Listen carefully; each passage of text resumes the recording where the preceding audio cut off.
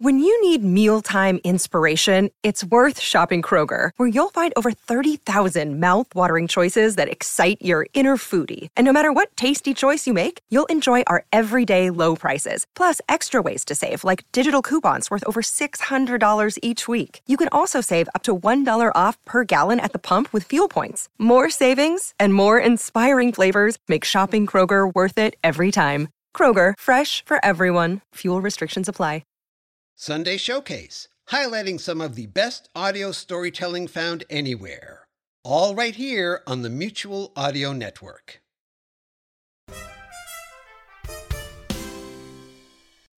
The following audio drama is rated PG-13, suggesting that children under the age of 13 should listen accompanied with an adult. Hello, everyone, and welcome back to the final day of MADCON 2020, the only convention that is designed specifically for audio drama. I am Tony, the marketing director of Faustian Nonsense, and I am joined by some wonderful people today to talk about non-English language podcasts and some of the challenges that may come with creating a podcast in one or more languages. And I have some interesting questions for you all. So why don't we start with David and tell us about yourself and the projects that you work on. Hi, I'm David. I'm the creator of Those After You, which is a bilingual audio drama, both in Spanish and English. It's horror, it's queer horror, and it's about guy, a trans man who basically falls in love with a god. And in 2020, COVID hits. Like, this is I integrated COVID a little bit in the story, and after a few months imprisoned in his childhood home, he just decided to go to London, where he was to meet this god, and travel Europe mid-pandemic in the summer of 2020, and things happened. We recently actually had a listen party where we listened to every single episode of season 1 all together, because they are in these nice bite-sized 5 to 15-minute pieces. It's super fun. It's very good, and you will not know what's happening right from the beginning. I was actually talking about it with Kai, and Kai was joining us for the listen party of Chain of Being, and he said that watching me trying to figure out what's going on, because he knew what happened at the end, and what the show is about, and watching me figure it out was very entertaining. So it is a fantastic show, available in English and Spanish. So I'm glad to have you here again and kind of pick up on. We talked about some of the things that we're going to touch on in this panel already during that, and it'll be interesting to get some more perspectives on making a bilingual podcast or working in more than one language. So I'd like to move over to Eileen. Would you please introduce yourself and what you do? Hi, I'm Eileen, and I'm half of Audio Epics, which is a kind of our company name too. I do this together with my husband, and we create fantasy audiobooks. We started off with audio drama, but then we found that we listened to graphic audio and stuff, and we felt like the formula of having dramatized audiobooks is really what fits us most, because we love narrators so much. We currently have 2 different settings. One is Ruda, which has the witch hunter story set in it. Then the prequel, The Beast of the Western Wilds, and we're currently working on The Treasure of Boneyard Bay, which will be released this summer, first on Patreon and then on YouTube and Bandcamp. And then we have another setting, The Infinite Woods, which has The Will of the Woods, which is more like a story for all ages. So from 5 to 6 years on, depending on how easily scared these kids are. That's awesome. And I have provided links for Audio Epic's YouTube channel and Patreon in the chat for those of you to kind of peruse and check out, and also the Dose After You Listen party for your enjoyment whenever you'd like to tune into that. And so I think that can bring us to our first questions. And it's so, David, you make it in both English and Spanish, and we've talked about this before. I was really surprised because you told me that you don't necessarily always start with one language and then switch to the other. It's very situational. So could you please touch on that for me? Well, the thing is that it really depends on the episode. It also kind of depends on what I'm going to write first, which is usually the whole episode, just from beginning to end. And I have an idea of every scene and everything. But some scenes are a little bit more like they are easier to get into the mood in English, and some of them are a little bit more easier to get into the mood in Spanish, in the mood. So it just depends on how I'm feeling when I sit down and write. Most of the time I start in English because I have like the tone for the show in English is very specific, and it's more easier for me to translate that to Spanish than if I translate it back.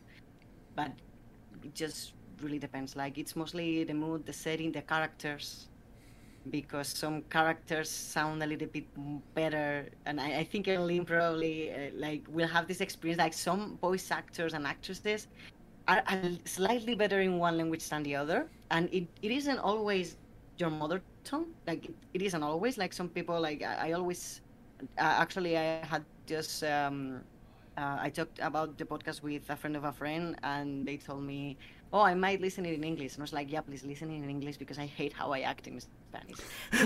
That's something that I always say. So it really depends on the characters because, for example, for I think for people who know the show, I think only Bre starts always in Spanish because it's quite easier to. It's much easier to read it here, like them in Spanish than in English. Natura too. But then most of the characters is easier to start with English. So Okay. it depends with the character. And I'd like to go back to how you write for specific actors, because I think that's really interesting. I'd like to touch on that in just a second. So, Aline, when you are working in more than one language, you mentioned that often you do one or the other, depending on what you're doing. Are there any times that you have overlap where you are doing them in both Flemish and in English? Well, I think we're kind of in a reversed situation because we started off with De Wezens van het Woud, which was a Flemish audio drama. But we have a very different culture here. In Flanders, there's not much need for audio drama because I think the States is much bigger and people are a lot on the road. So they tend to listen more often to things in the car, for example. Here we don't have that culture. People are starting to listen to podcasts more often, but that wasn't really the case back then. So we kind of translated it to English to reach a bigger audience. And right now, we kind of stuck to English, and we have like 2 people who keep telling us we should translate everything to Dutch or to Flemish.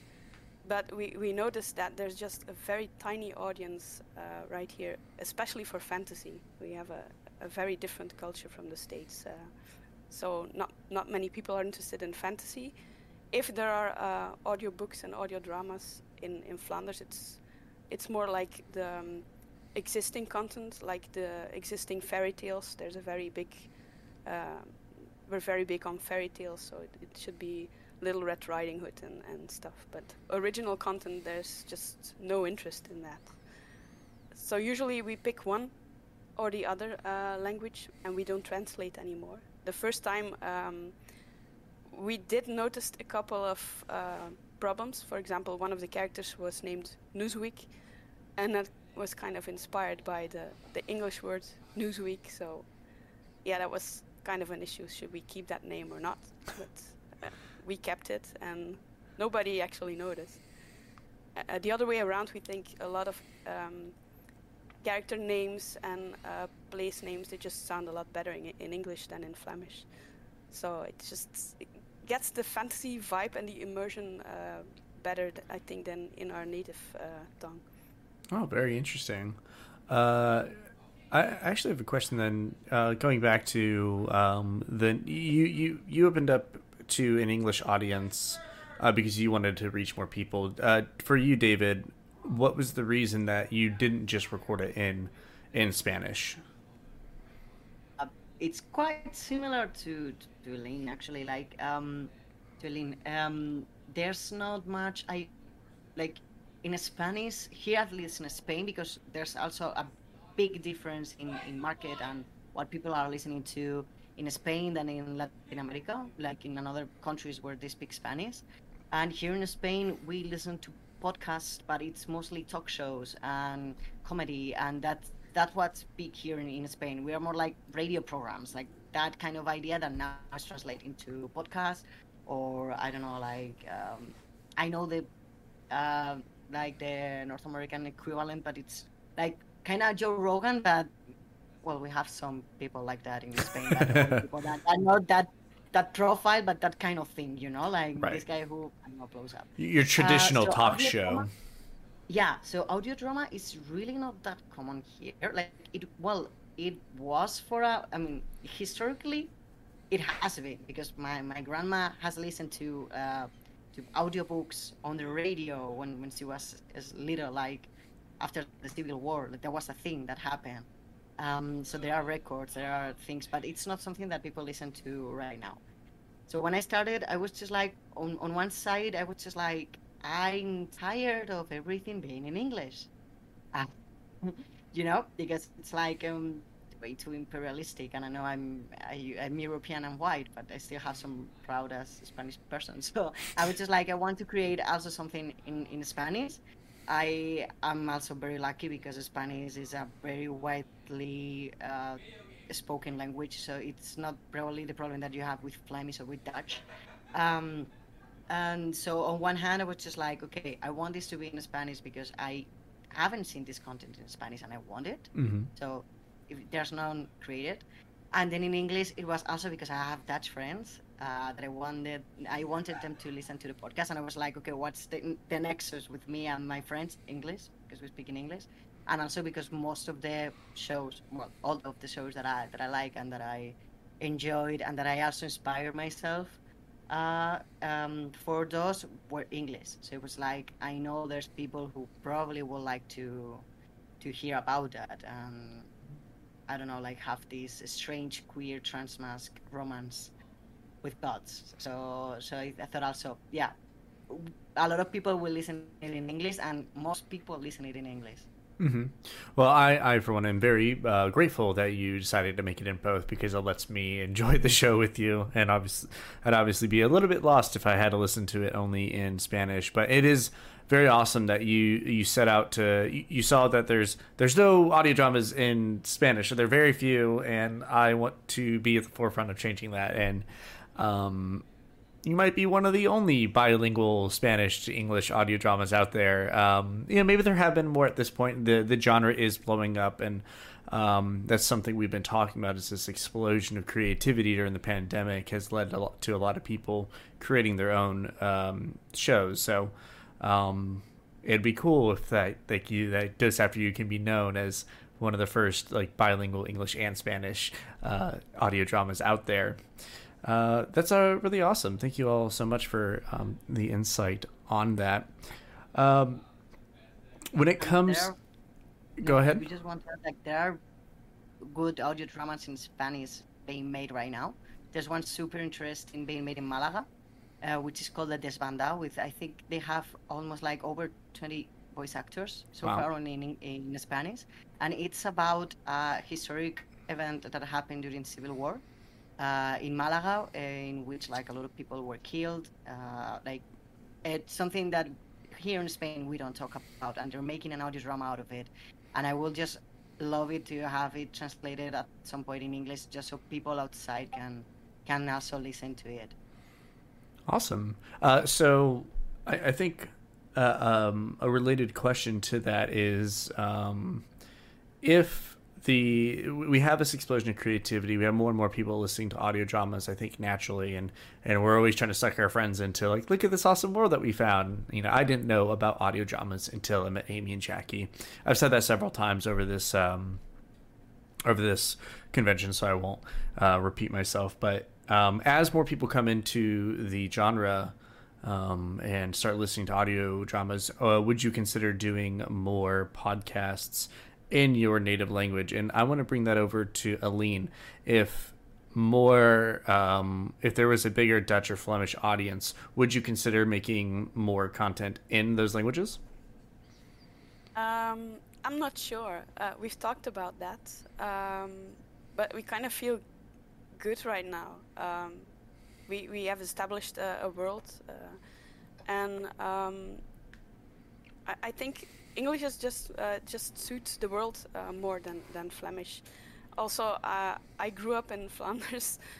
I don't think while I'm alive that there will be such a huge switch that people will all turn to fantasy, because there's still this mentality where people look down on fantasy, like it's not interesting because it's just your imagination, and it's not real. And if you look at the movies in Flanders, it's all about children dying from cancer and women being beaten up by their husbands, all kinds of dark. horrible day-to-day situations. It's starting to change a little bit, but I think we will always be very mundane, and you can tell. I mean, you can tell stories like that. I mean, fantasy doesn't stray away from really dark tones either.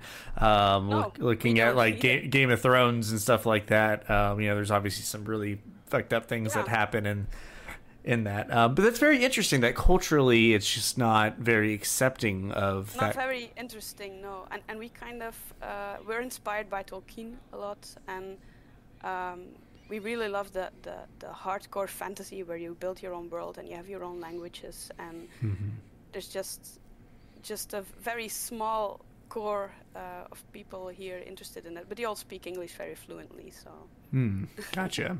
Well, that's really, really kind of fascinating. How about you, David? Would you be really excited if there was more opportunity for Spanish audio fiction? Oh yeah, I want to create more. Like, my main problem is that I have a day job that it's like full-time day job. But if I could have more time, and if I wasn't studying also a master's, once I'm done with that, if I have a stable job situation, I will probably create a lot, because I mean all of my cast are friends here in Madrid, so I have quite a cast of queer people for voice acting, so there's a possibility there, and there's a lot of people here in Spain who have an interest. Like, there's a lot of fandom for a lot of shows in English in Spain. I actually met a lot of them because we also have this joke around that people started listening to the Magnus Archives just because of one person here in Spain, because everyone can start listening to the Magnus Archives to this person. So it was so much that we had like a group cosplay in Madrid before the pandemic, like February, and it was we were 15 people. That's awesome. Yeah. So, and that's like enough people to, but we had a Discord, we had also a fan scene, so there's people listening to audio dramas in Spain, and there's people who also want to listen to some stuff in Spanish if they can. And in Latin America, like in South America, Latin American, like I have a lot of listeners also from Mexico, Ecuador, Argentina, and it's really cool because they're also doing more stuff there. There is also audio drama and it's a little bit more big there. Here in Spain, so far, it's pretty basic. Like, I know what it's there, and I'm sorry, it's pretty basic. It's not the level of other things. I'm not gonna say mine, but of other things that I've listened, it's not as close.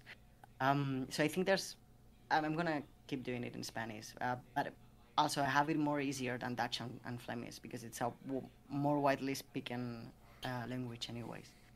Yeah, that's something I was just now thinking of is maybe it's slower to adapt to certain languages and things like that, just in terms of just quantity of people that it's available to, right? We think of the most spoken languages in the world, and we have Chinese, we have Japanese, English, Spanish, French, and those are the kind of they're like the big 5 or 6 main languages may just be it may just be inherently easier to generate audience just because you simply have a larger pool of people that could possibly listen to your podcast.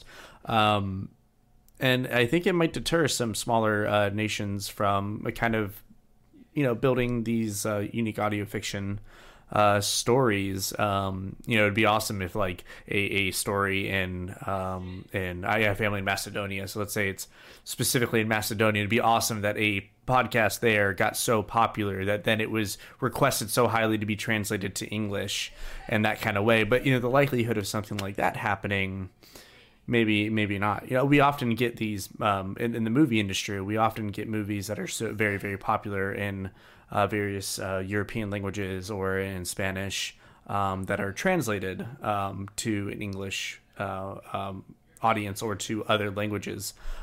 It would be cool if the podcasting space had that level of spotlight where these shows can become popular and then translated. It'd be cool to be like, oh, this is a Russian audio drama that was translated to English. So you get to kind of hear the voice of the writers in these other languages that you wouldn't have access to before. But Nani has a question to David. When you do scripting in Spanish, do you consider non-European dialects and how easy your dialect is to parse for non-European Spanish speakers? Like the dialect in Spanish or the accent mostly? I imagine like the actual dialect itself. So the differences between, I know even in Spain there are some different dialects, and then compared to Caribbean island Spanish to Central American to Latin, South American, obviously it's very different. Does any of that come into consideration?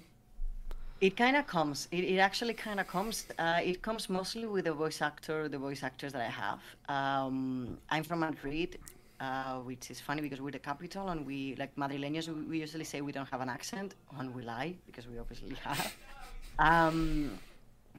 And for example, Dek, the main character, it's half Dutch, half Spanish, and that's why that's how I introduce also the fact that he speaks in Spanish, and is basically also like his mother tongue. But for example, one of the characters, Bre, the voice actor Matt, my friend Matt, he's half Mexican, half Spanish. And there are a few things there when we record, and even when I write, I try to write the character in a way that doesn't sound from Spain much. It also suits the character because you know them. It's very chaotic, so it's a mix of everything. But mostly it's like I have an actor who's from, I don't know, another area of Spain, of Albacete, and I'm just like, if you want to do the character with your accent, it isn't a problem. And if it can add, because for example, Tess is played by Jade, and Jade is Galician, is Gallega, and I really love that accent. And one thing that maybe for the next season, I don't think so, but for another audio dramas, I would really love to have like small episodes of things where I can have like people speaking Catalan, which is a language that I adore, or speaking Gallego, speaking Galician, or speaking Euskera, which would be also pretty interesting, or just accents, because obviously there's a lot of accents. And what I can get here in Spain, like I would like to also show at some point some other accents from like Spain, and even outside some Hispanic, because I would probably end up having sooner or later also actors who live in Spain but maybe are Colombian or Ecuadorian or Argentinian or Venezuelan, because there's a lot of Latin people here in Spain. So that's gonna, like, I will never, and even if the character asks for a certain accent, which doesn't have to, it's like, this is fantasy, like whatever, I would never tell someone, no, do like a Madrid accent, like, because here in Spain, if we just say neutral accent, sucks. it's usually Madrid accent, and it's like it's not neutral, and it's really classist, and I will never do that. It's like if you're from Cadiz, like as long as you don't speak really fast, because accents can hinder a little bit, like if you're not used to them. Like for example, with the Green Horizon, sometimes I'm just like, okay, this is what they said, but I really like it. But you need a moment. No? It's like as long as you're not fast, speak with your accent. Like I really love that, and I think we have to show that a little bit more. There's it's funny, you talk to Kai or anyone else that lives in like England, and there's you go 20 minutes in any direction, you'll get a new accent.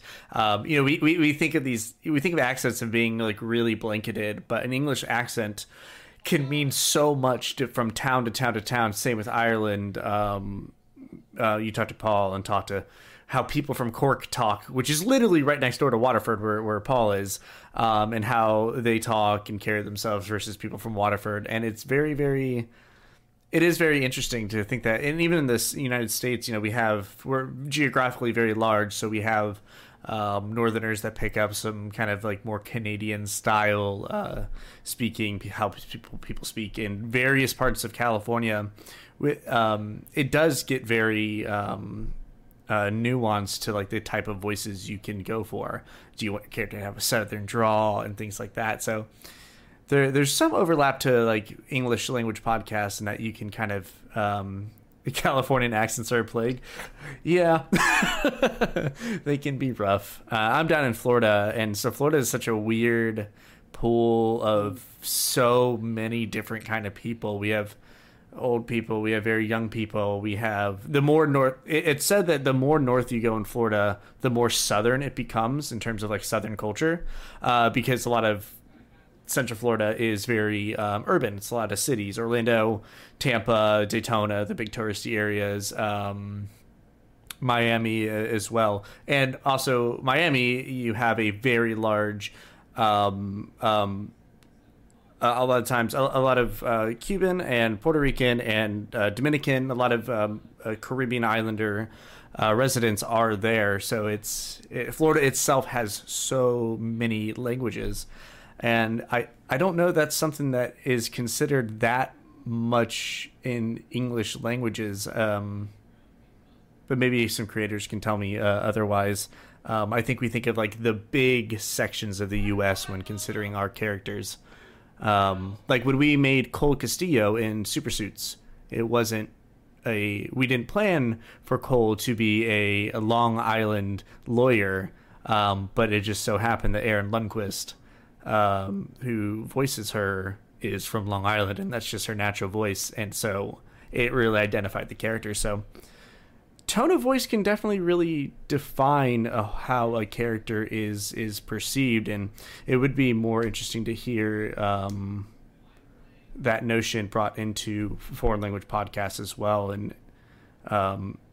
And so I don't know a lot about Dutch and Flemish. Are there even more dialects or accents associated with those?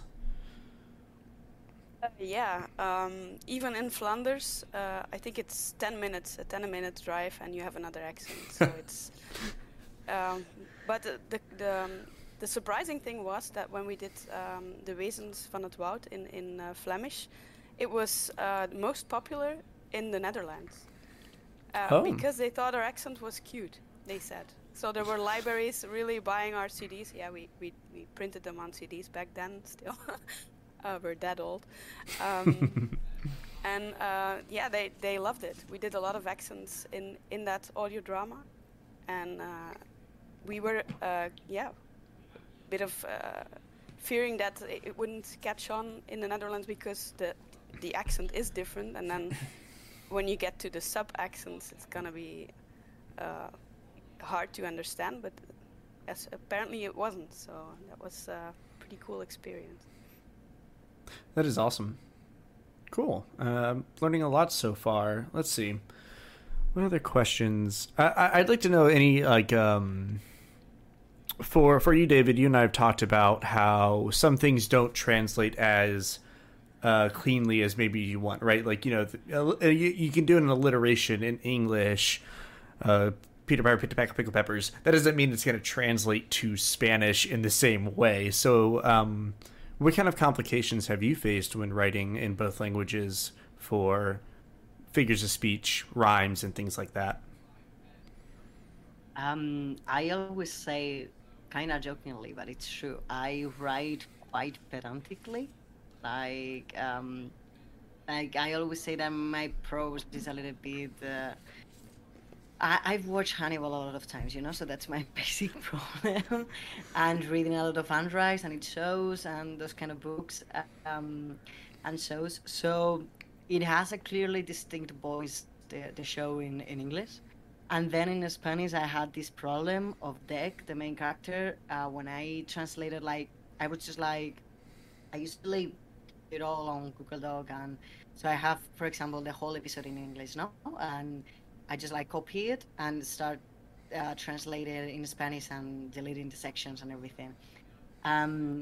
It's also probably, if you do something similarly, it's something that I really enjoy, because I have to look at the text for a second time, that it's not just reading, I'm translating, so I do a lot of changes. Sometimes it's just like, actually this sounds a little bit better in Spanish, and I read it in Spanish and then said, okay, but now I have to change it in English. And it's like, oh, this is a change that I really like. But for example, Dex sounds more punk-ish, and there's this thing with Spanish. We have so many swear words and insults, and we're like really colorful with this. It's something that I really love a lot about my language. Like, I enjoy it so much, and it's something that I'm sorry, but you don't have this ability in English. There's no room. So the problem is that when I translate English to Spanish, that kinda comes off a little bit more punk, and maybe a bit more bad-mouthed. Even when I want to, there's so many nuances to fuck. Like those. It has some kind of explicit over 18 episodes, just a few, just one, but yeah. And I knew from the beginning, like, I'm Spanish, I cannot not say fuck in English, because I don't have many more words. Like, I could be more colorful in Spanish, but not in English. So that's the problem that I had, mostly. Also, some things translated. Sometimes, some sentences will sound good in Spanish, and when I translate it to English, they are a little bit more difficult to say. Because also, like, phonetics in Spanish are super easy. Like, what you read is what you write. And sometimes when I'm writing in English, I'm not exactly like listening it in my mind. So sometimes I give the script to my voice actors, and they're just like, this is pretty difficult to speak. And there has been some changes, like while recording on the script, like, okay, this is really difficult. There are like a lot of R's, something like that. Like, for example, Matt has a really, really weird accent. I love him, but he has a really weird accent because the English he knows is kind of Scottish because he has family there. So it's kind of the accent that he has from where he speaks with his family.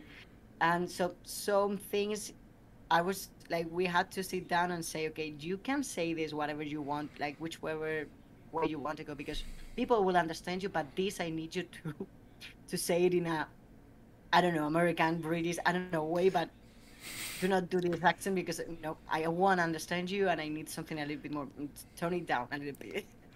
That's so that's actually something when I mentioned I wanted to go back to how you write. That was actually the specific kind of example I was looking for. Do you cater what you write for your voice actors to how they speak English or Spanish? And that's you kind of already answered that before I got to ask it. Are there other examples of that for you where you have to alter it in English to fit your VAs well? Yeah, like mostly what I had to fit is English most of the time. And there are things that even if I translate them, doesn't have the same weight. For example, it's out of context. It's not a spoiler, but Clever Boy.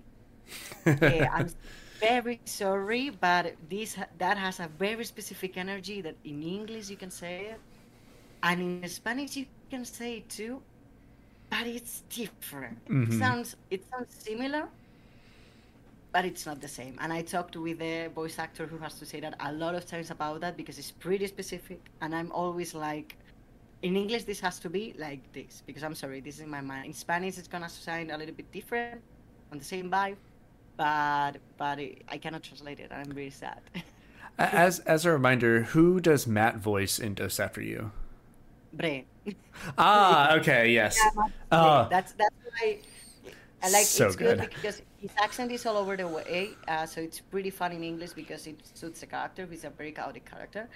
And then in Spanish, something that I did without noticing that he told me is that when I showed him the script and he read the lines of Bre, he told me, you know, this doesn't sound very Spanish Spain like, do you? I'm just like, really? It's like, yeah, you're using actually a lot of things that sound a little Latin American, like a little Mexican, a little this, a little that, and I didn't know this. And I was really glad that I was doing that unconsciously, because it also gives that vibe, like in the character, and he also added the fact that he obviously can do a Mexican accent, so he threw a few things there that can match the energy that it has in English.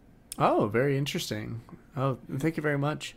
Kind of a similar question for Elaine. Is there a specific, whether it's accent, though, is the English that you use closer to British English? Is it close to American English or something kind of more aligned to the English that you speak where you're from?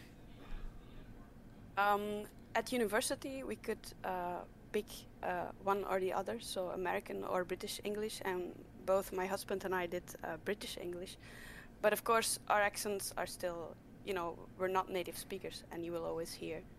But the great thing about fantasy is that you can be inspired by certain accents, but it doesn't have to be an existing one. As long as the character is engaging, you feel immersed, and it's consistent. I think that's most important. Then it's fine, I guess. But yeah, and if you translate that, like you said, it's always transcreation. It's never just translation with an audio drama. It's always you always have to reckon with the new language. It's not like translating a simple commercial text. It's very different. So there's only so many nuances to fuck. Yeah, absolutely. Fuck is very flexible, but you gotta get colorful sometimes. I like how we're having a whole side conversation about the various ways you can use fuck. Similar question. Okay, so kind of related to what I asked David. When you go to write in English, I asked David this, and is like, do you think in one language and then have to translate actively, or can you actively think in English and just translate that to a page secondhand? Yeah. Okay. Yeah. We think in English and we write in English, and then when we if we decide to translate, we actually have to switch back to native tongue mode again, and switch the button, start over again, basically. So in that case, you'll kind of more think and process information kind of in Flemish. Yeah. Interesting. Yeah, and also reckon with the target audience always, because like I said, there's a different culture, there's a different approach to people, and within one language you have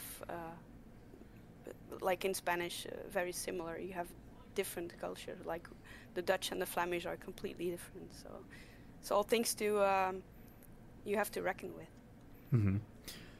Growing up, I had a lot of friends who were from Puerto Rico. We have a very large Puerto Rican population in Florida because it is the first landmark in the States. So I had a ton of friends growing up and I'd always ask them, like, do you primarily think in Spanish or English? And some people are like, I can think in one or another depending on the situation. Others where I think in Spanish and have to translate in my head to how I'm going to say it in English.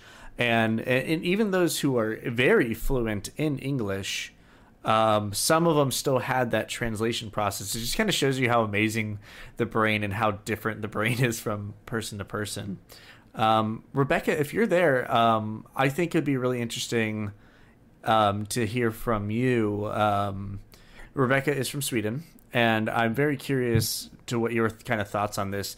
Do you, when you're writing for Be Not Afraid, do you consider things in Swedish and then have to translate them to English? Do you, or is it just very natural where you can just let it flow on paper to English? Since I write it together with my partner, we discuss the plot in Swedish, but while we are taking notes during these conversations, the notes are often mixed in both English and Swedish, like when I read it the day after and transcribe it. So like, yeah, we communicate with each other in Swedish, but then the entire writing process, that's in English. Okay. I don't think we consider many Swedish things.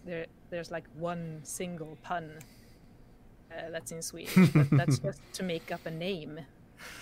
Right. That's it. Oh, cool. Well, that's very interesting. Do you have you ever considered creating a Swedish version of Be Not Afraid, or doing works in more of your of the Swedish language? I've been asked several times by friends and family, like, why do you do this in English? Why? Mm-hmm. But I don't know. I think I like English better as a literary language, and I read most of my books are in English, so I don't know. I just don't think Swedish is cool enough language. I mean, it sounds like a kid's show at the end of the day. And that's just my opinion. In my like, short little... This isn't an epic story about angels and demons. It wouldn't work. It wouldn't be the same. That's really fascinating, because I find Swedish to be like a pretty interesting language. Obviously, I've only studied a very little bit of it when I was thinking about visiting you for Midsummer, but that's interesting. So is it generational in Sweden, the accessibility of English? Is it more that the older generation speaks Swedish and the younger generation has adopted English more? How is that in Sweden?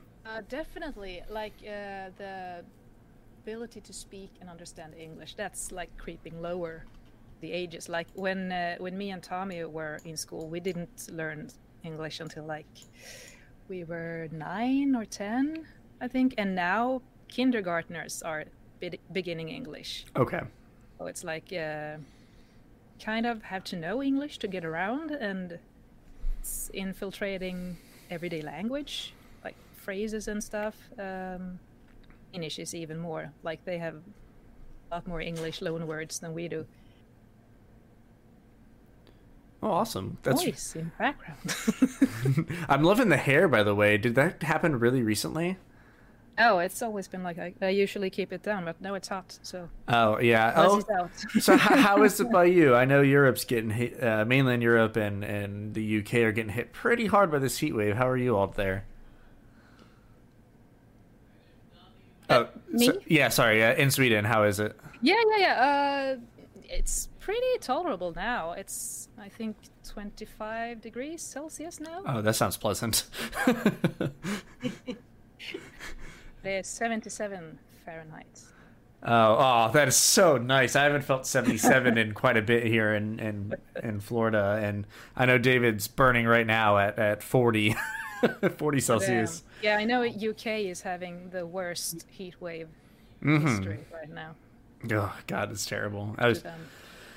Well, that's really cool. So even though you've been asked, there hasn't been much consideration from you to make things in Swedish. When you are creating works in English, is there a particular dialect of English that you go for? How similar is Swedish English to, let's say, England or the States? And obviously there's different dialects and accents. Yeah, there's a lot of we definitely influenced English at some point, because Kai noticed this when he visited, like, so many words I recognize here when you're talking.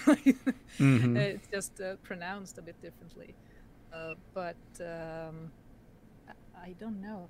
Yeah, sometimes when I write characters, I hear different accents on them. Yeah, absolutely. There's been some character with like a Bostonian accent and one with British accent. Like sometimes characters just sound that way in our heads for some reason, and then we want the voice actors to sound that way too.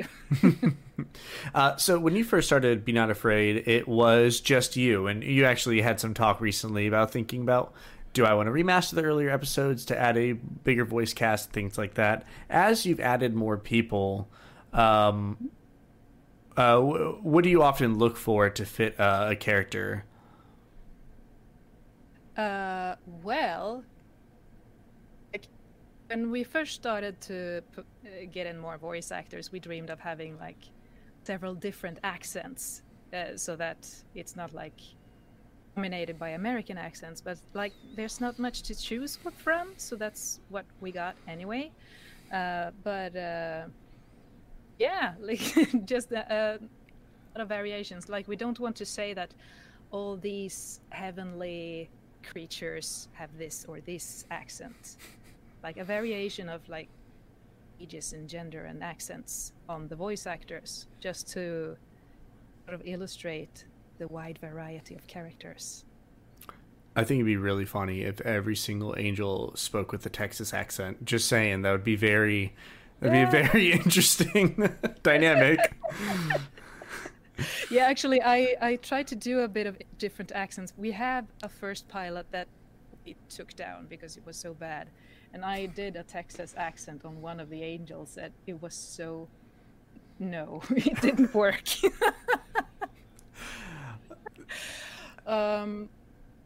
Yeah, we have a couple of different accents. We have... Reness is here. Sabine. Yeah, Sabine's here. Yeah. One of our angels. Oh, so Sabine's in your cast?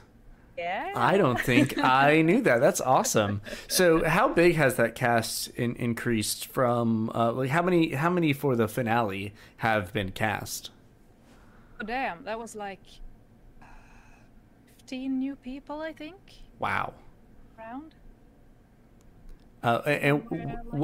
And where in Be Not Afraid did you start casting additional people outside of yourself? It's by episode 6. That's Okay. when we took in like 4 actors. We got Noah and an Angel of Death. The 2 additional people that didn't have a role yet, but we liked them so much we kept them on. Like, we're keeping you for later. You're not appearing for like another year, but do you want to stay in the server and hang out? It's really funny because we had entire characters, like entire VAs and super suits that we love so much that we wanted to keep them. Obviously, Super Suits is an English podcast, but we do have a lot of moments that we have some kind of international influences, right? So we have a moment where we have Paul, who is going to be playing an Irish character in Captain Cowboy, who appears to be an American character, but is actually voiced by Kieran Walsh, who plays Gino Whalen in The Green Horizon. And they literally argue in Gaelic.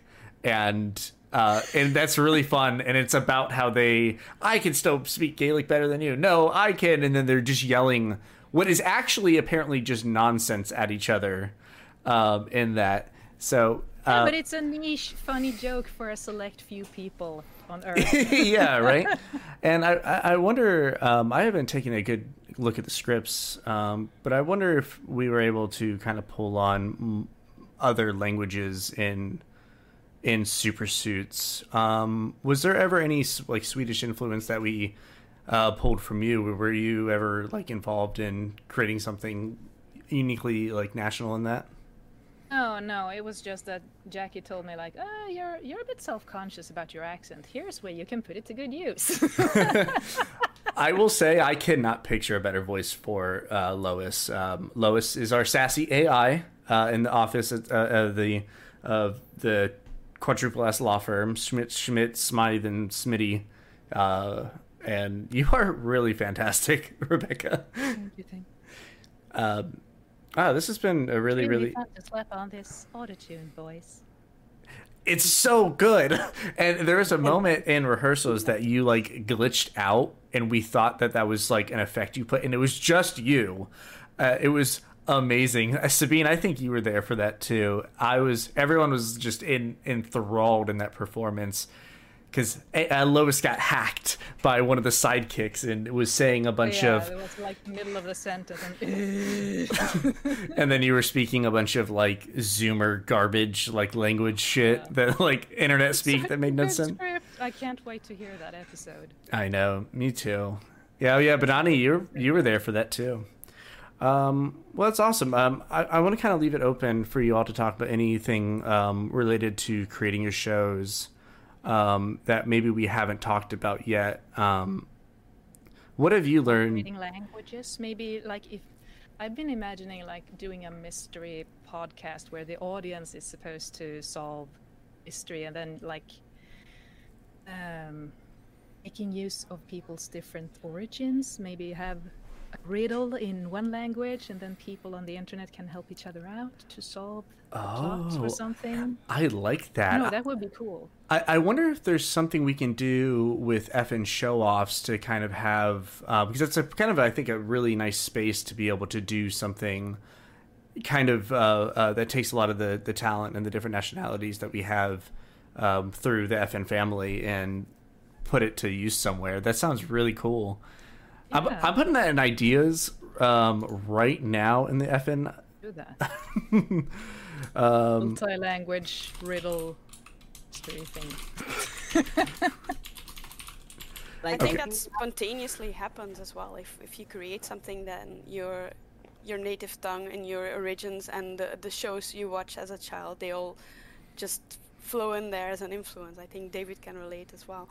So should be interesting experiment. I think definitely. In the network alone, we have so many backgrounds. Go on, David. No, that one thing that, for example, I really love of a few TV shows that are coming out lately, well, I don't want to talk about the last season, but Killing Eve. One thing that I really love about that show is that they have a lot of people talking in different languages, mostly the main character. But I really love, that's something that I think we have in disadvantage with TV or with image and audio, with video, that you can do that in a TV show or in a movie. Because you can subtitle slowly it's becoming more common, you know, like I can, as long as I have subtitles, you can listen to any kind of language. But in audio, it would be like quite cool to do that. It's something that I would really like. I think there will be ways around that, like, you know, like people,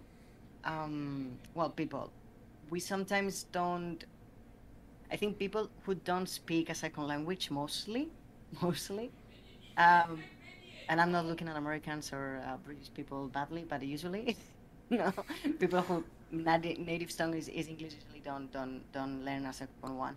But when you learn another language, you become more used to the fact that you're not gonna get all the message, and you don't need to understand 100% of what's happening, what's going on, to know what's going on. You understand from the context. Exactly. So I think it would be like really cool to use a little bit of that in audio dramas. Like, obviously, there's a limit to what you can do without having people to look at the script or at I don't know, I forgot the word right now, but you know, like when everything is written down, so you can just follow it. Like a transcript. Oh yeah, transcript. Yeah. Yeah, the transcript. Yeah.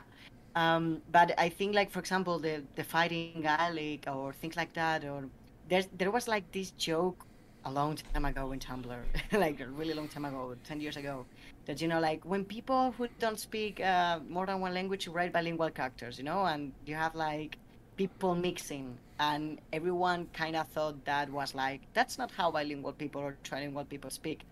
Spoiler alert, yes, that's how we actually talk. And when you speak more than a language and you're used to, like what you were saying, Rebecca, like we have notes in Swedish and we have notes in English, like all the notebooks and all the things that I have written down in like for DOS, it's a mix. It's Spanglish. Like there are some things that are in Spanglish. And, like I will start just writing things about one scene in English, and mid-sentence, without me noticing, I would start, like if one word comes in Spanish easier than in English, I will start in Spanish. Like I will keep going in Spanish, and then it's just like, oh, so I did half in one language, and let's switch back. and I think that's something that could be done for radio dramas that would be like really fun, and also can sometimes interest people in learning other languages. Like Tony, I know you speak about Japanese now and then. And I'm a very rudimentary. yeah, like I understand a lot of Japanese just because I've been watching anime since I was 8. So and that's also cool because I don't know, like people could be also interested in Dutch, could be interested in Swedish, and there's a lot of people.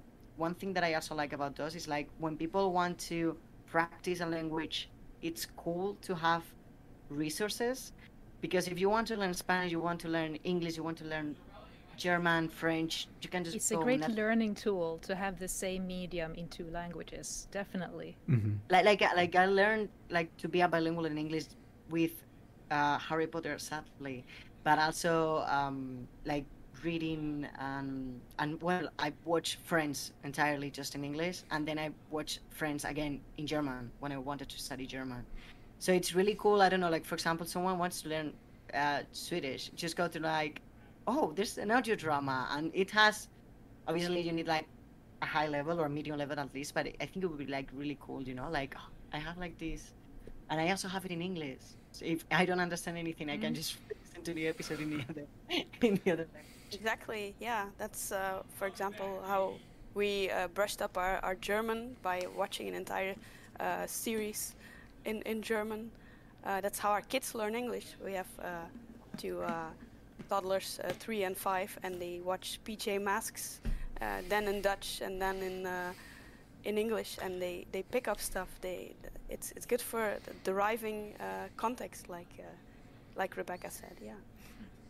And they have the advantage too. I know there's like kind of a golden age of like when it's the most advantageous for a child to learn another language, because they can pick up it up a lot easier. And I don't remember what ages it is, but it's I think from like I read a lot about that. It's like from toddler to like, it's like from 3 to 9 is this like, or 3 to 8. It's a pretty tight window of when they just soak it up.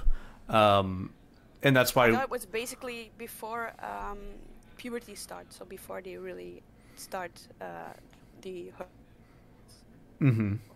And I feel like I can never just soak in the language. I've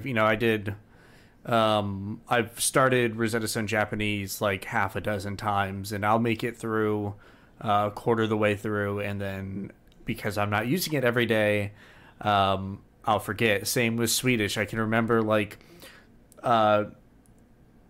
Pojken Springer. Like that's like the one fucking. It's like the boys running. That's like the one thing I could remember from Swedish. What is apple in Swedish? Apple. Yeah. Oh god, that's easy. There you go. Like there's some words that are so close in English and Swedish, and that's about all I can remember. And I did it about like, I mean, it was maybe only a week, but it was like 30 minutes a day, and I can remember a percentage of it. As soon as you start, you lose it. Everything. Mm-hmm. I've studied so many languages, and it's just gone now. I think this is my caucasity English coming out, is that I'm not engrossed in a lot of other languages. You all are from countries and then that have their native languages and have learned English at a younger age, and often we are communicating right now in English, and so I'm very privileged that I get to communicate with you because you've all learned a whole nother language to be able to communicate with a whole bunch of people on the internet. But also our culture is infested with so much English-based communication, so we can't escape it. Like we can't watch TV and not hear English. Right. I can remain ignorant to entire languages my whole life. I can go my whole life without ever hearing what... Exactly, yeah. That's a frustration too that we get in Belgium from people visiting from America and UK. They say we cannot actually learn your language because you all desperately want to speak it. You all desperately want to speak English. Stop doing that. So they're kind of frustrated about it. So. And understandable. Like I really wanted to learn as much Swedish as I could so that I could try to complement the culture and be engrossed in the festivities of midsummer and do my part as a good tourist to assimilate into that as much as I could and as respectfully. Swear words. Yeah, all the good. I really missed out on learning all the good swear words. Did you teach Kai? Because Kai went and visited Rebecca. If you didn't know, David, our podcast child, was engrossed in the wonder that is midsummer, and we were going to go together, but tickets were like it would have been $1,200 round trip, and I couldn't swing it. It was like less than 100 for him. Into financial ruin for midsummer. It's not worth it. Oh, but it would have been worth it. So I definitely want to thank you all for being here and talking to me about this and educating me on a lot of these topics that I'm very ignorant on as a boy born and raised in the middle of Florida. It's been very, very exciting. Are there any other... It's definitely an untapped resource to use in audio drama, I think.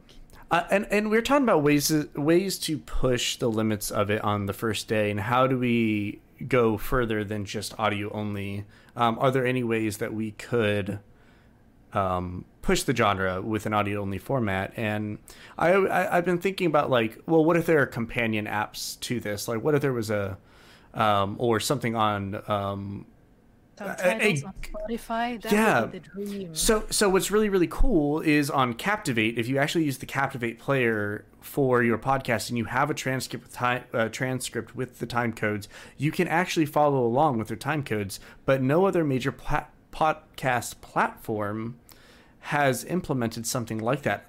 I would love for us to be able to put in more non-English stuff in our podcast, especially if it's the accessibility of being able to see what is it they just said in Spanish, English, Hungarian, whatever language we put in. I like how I just said English in the English podcast.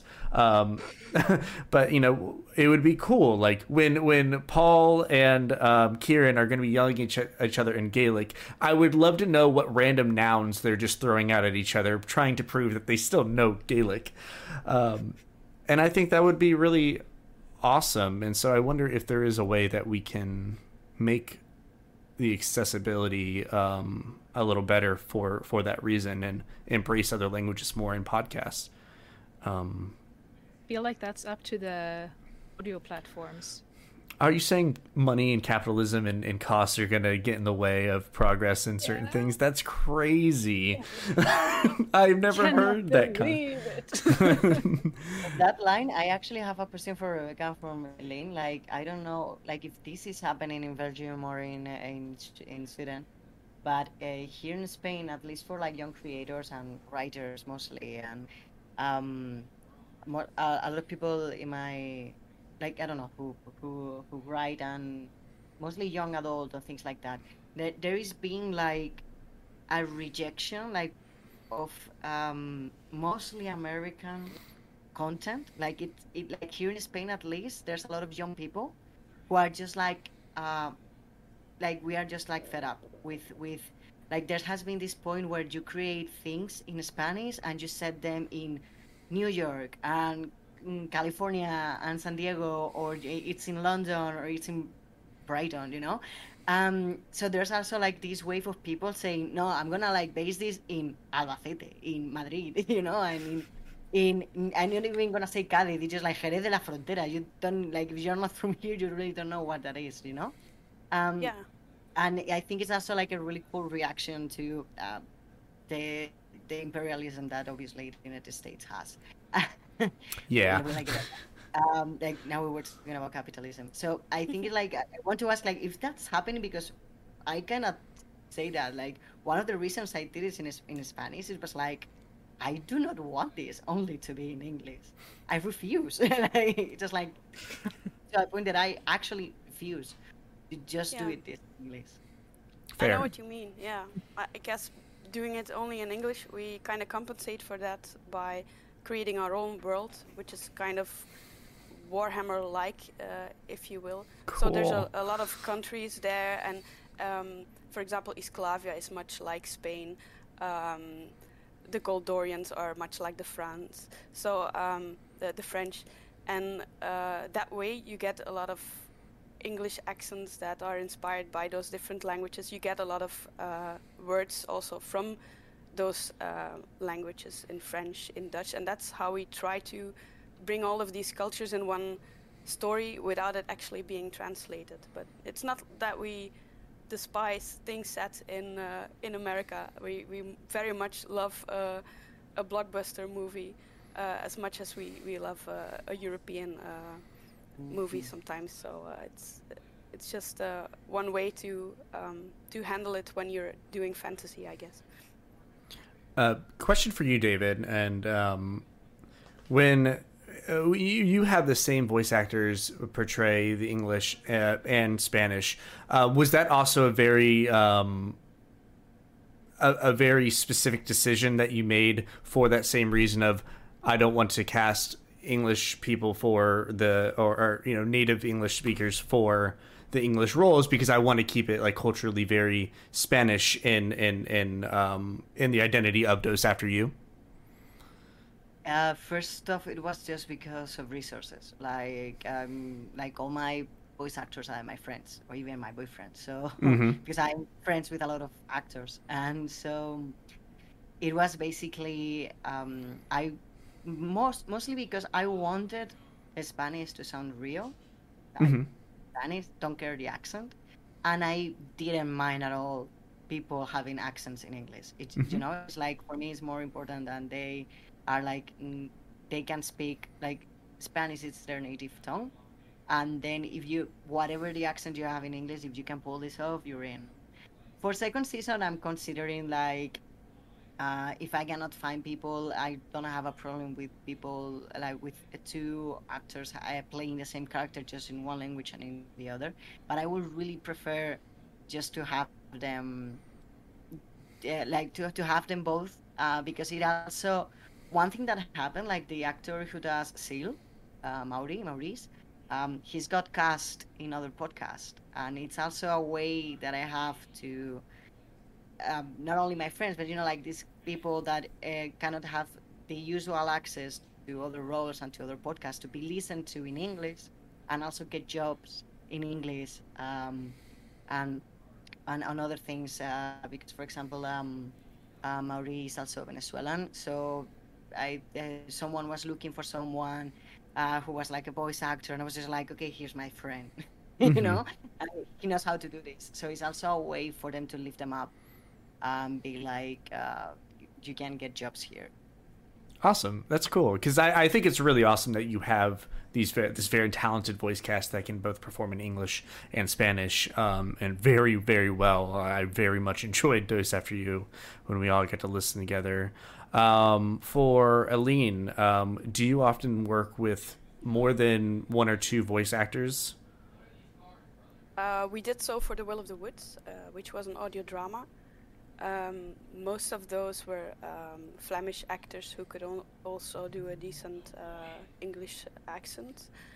Then for The Beasts of the Western Wilds, we had people from UK, from America, from here, and also from Scotland. So we had people from all over the place, which was kind of interesting. And the new story, we're just doing it, the two of us again. So it varies project to project, but it's really fun and interesting working with other people and having their take on the script. Just not all. Sorry, my Discord crashed. It's just sorry about that. It's hard to get all those people together and plan the voice acting and then edit it and get the lines on time, and so we kind of do it ourselves again, the two of us, because it just takes more effort to bring all of these people together in one project. Gotcha. I do prefer it. It's amazing to have other people on a project. And Rebecca, you did an open casting call, correct, for the finale. How did you handle gathering voice actors for when you first started bringing in additional people into the Be Not Afraid universe? I don't know, really understand the question. Oh, sorry. When you first started bringing people in, what were you looking for when you did so? You did an open casting call, right, for the finale. Did you do open casting at all before that?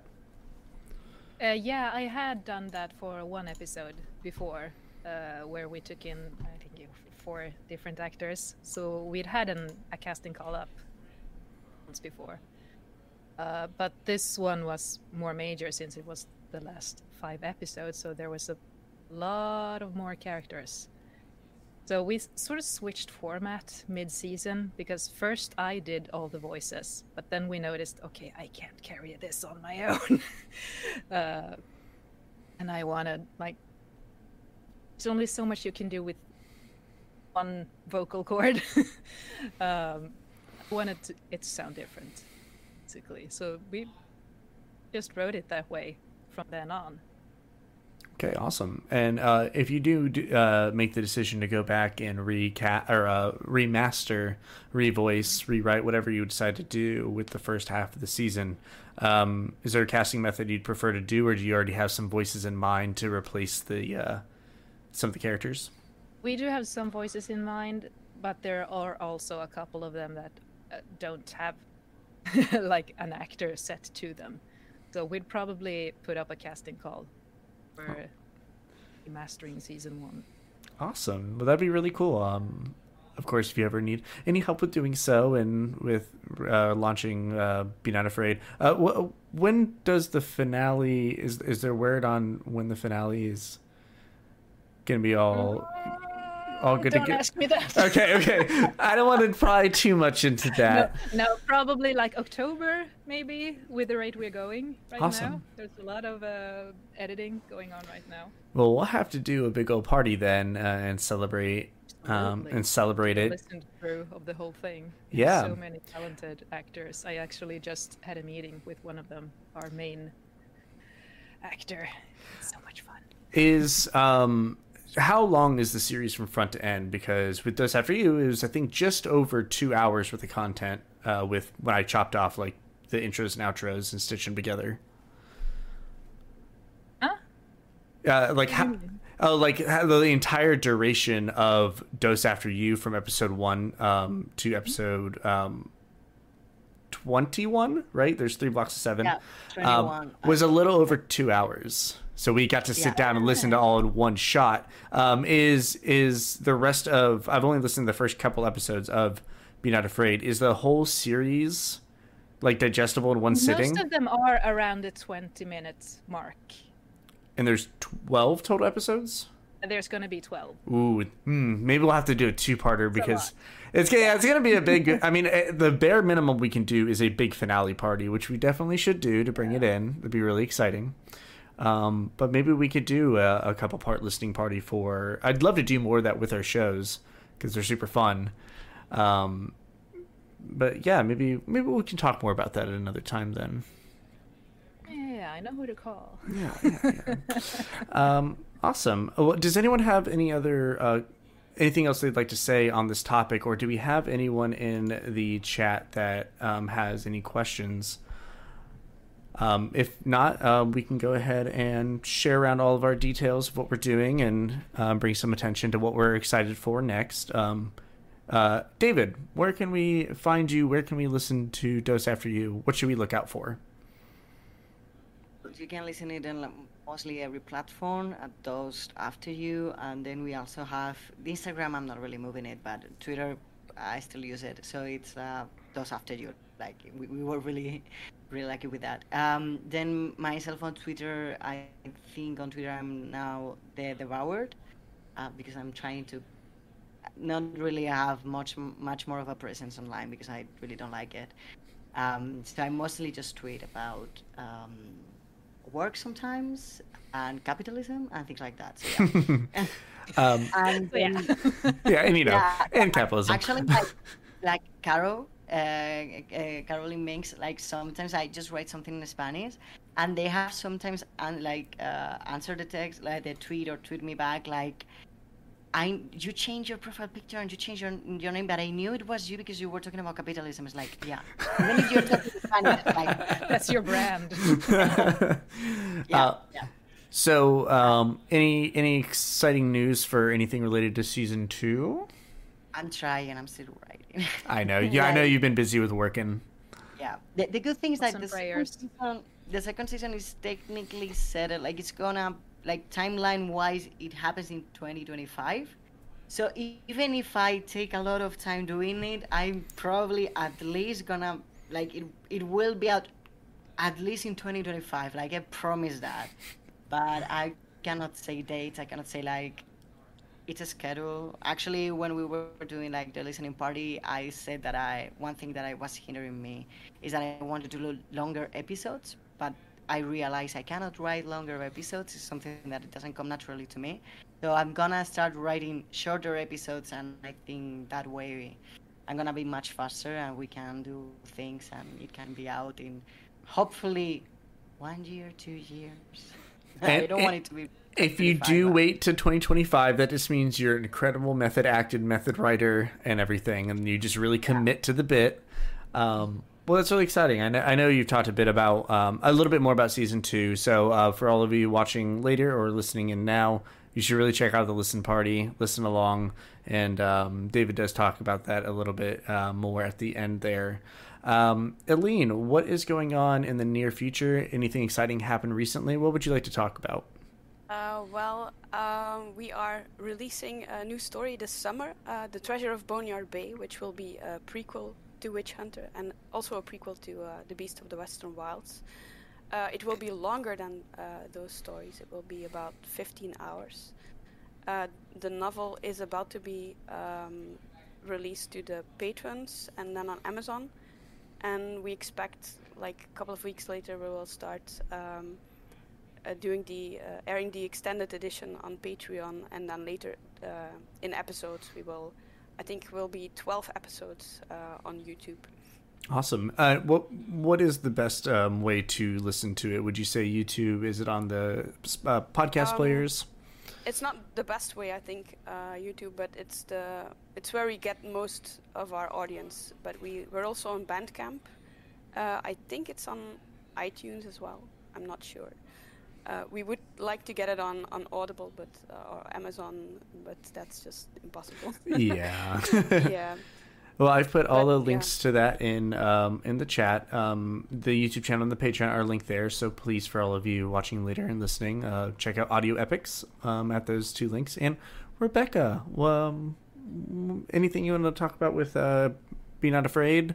You missed the first little bit of the panel, so if you have anything you'd like to add from your experiences working on Be Not Afraid, it's awesome time to do so. No, I don't have anything more to add, like, language-wise, except for that I would love to, like, tap that resource more with actors and working with writers of different languages, because it is, like, the concept is global. Like, the prophets located around Earth in different times, not English speaking. That's just how it translates in your head because you understand English. That's very so cool. Like, we could technically do it in other languages, but the fact that we use English is just because it's the lingua franca, or whatever it's called. Lingua franca, I think that's the correct use of that. Yes, lingua franca. That's what most people understand. Yes, so lingua. That's why we're not doing it in Swedish. Gotcha. Maybe we should do it in Esperanto from now. All of us. Get back to Esperanto. There's probably podcasts or any kind of audio drama in Esperanto. It's really funny because you do understand it. It's quite fun. Esperanto. Is it Esperanto? Esperanto. Yeah, Esperanto. It's like an artificial language that if you know Romanic, Germanish languages, like, you can pretty much understand it. Oh, fascinating. I'm going to have to look into this. It sounds like a weird Spanish-Italian language. Yeah, it does. It sounds really Mediterranean. Like, it really sounds Mediterranean. Have you all seen that video by, I believe, an Italian musician that created a song that's supposed to sound like it's English, but it's complete nonsense. Yes. It is. I'm going to link it in chat. Song that sounds like English. It is so funny. And it hurts my brain because it's like so close to making sense, but it is absolute nonsense. So please enjoy that. So I had a boss at my previous job who, despite growing up in like Tennessee and Indiana and those areas that are very white, he always very closely worked with a lot of people that spoke Spanish. There's a large Mexican population where he lived, and so he grew up like they made like Spanish 4 just so he could study more in high school and things like that. So he spoke very fluent Spanish, despite being a 6'2" ginger. He can pretty much speak and understand fluent Spanish. And we had 2 employees that worked for us who were both Brazilian and spoke Portuguese, and I imagine that this sounds to me what Portuguese sound to him, because he would hear it and it would just rack his brain because it's so close to being Spanish, but it's not, that he couldn't understand it. How is that for you, David? Are you relatively familiar with Portuguese? Yeah, I mean, Portugal is close, but I understand a little bit more of Brazilian Portuguese. Like, it's more easy for me to understand than Portugal Portuguese. Interesting. Oh, Kitty. Which one's that? He'll purr into the mic. It's Ulf. Ulf. There's a very cute picture of Ulf on the Fasting Nonsense Patreon. And then I just posted that picture of Elsie, Rebecca, the one where she's scrunching really hard. Yeah, she's like, it's so funny. Well, awesome. This has been a really amazing panel. Rebecca, thank you so much for being our secret pop-in guest. It was nice to hear. Yeah, thank you for inviting me in. I was just chilling here and then heard my name. Okay, we're doing this. It's funny. I had to boost. I had David boosted really high, and I had Discord really loud, and I lowered Aline, and then you came in so loud on my end. So if you saw me jump when you spoke, so everyone else will hear it fine because I have a noise limiter set, but that doesn't go to my headphone. That goes into the recording. So the recording's gonna be fine. It scared me so bad because I didn't see your camera and just. Hello, children. So thank you. I was feeling a little tired, and I'm very much perked up. So I really appreciate the boost of energy. You're welcome. Thank you all for joining me. We have another panel coming up in 15 minutes, and this one is this is the accessing and gatekeeping. And I think I kind of have another topic to talk about in language being part of the maybe an ability to access certain podcasts, because it seems that there's a lot of pressure to make these podcasts in English because it is so widely spoken. So I think this panel has definitely given me a lot more to think about. I've learned so much this weekend from panelists today and throughout the weekend. So thank you all very much. I really appreciate you being here. Thank you, Tony. You're a great host. I try. My brain is getting kind of mush. It's day 3 of this, so I'm like, if I've been really impressive, honestly. Understandable. If but like I said, you hide it well. Oh, thank you. If I've been rambly, I really do apologize. And you're like, I didn't understand the question. And I'm like, I don't think I understood my question. Sabine, thank you for being here as well. Banani, you've been here all weekend. Yeah, it's been really fun, and we have 2 more panels left for the day. So. Go take a break, Tony. Oh, yeah. Yeah, take a break. Thank you all. Have a great evening. Thank you for listening to Sunday Showcase on the Mutual Audio Network. We invite you to continue the amazing audio tomorrow on Mutual with the Monday Matinee, our weekly series of dramatic, theatrical, classic, eclectic, and live radio dramas. You can subscribe to the full Mutual Audio Network feed every day for the world's largest curated collection of audio drama, or find the Monday Matinee feed in your favorite podcast players. See you tomorrow at the Matinee, and thanks so much for listening.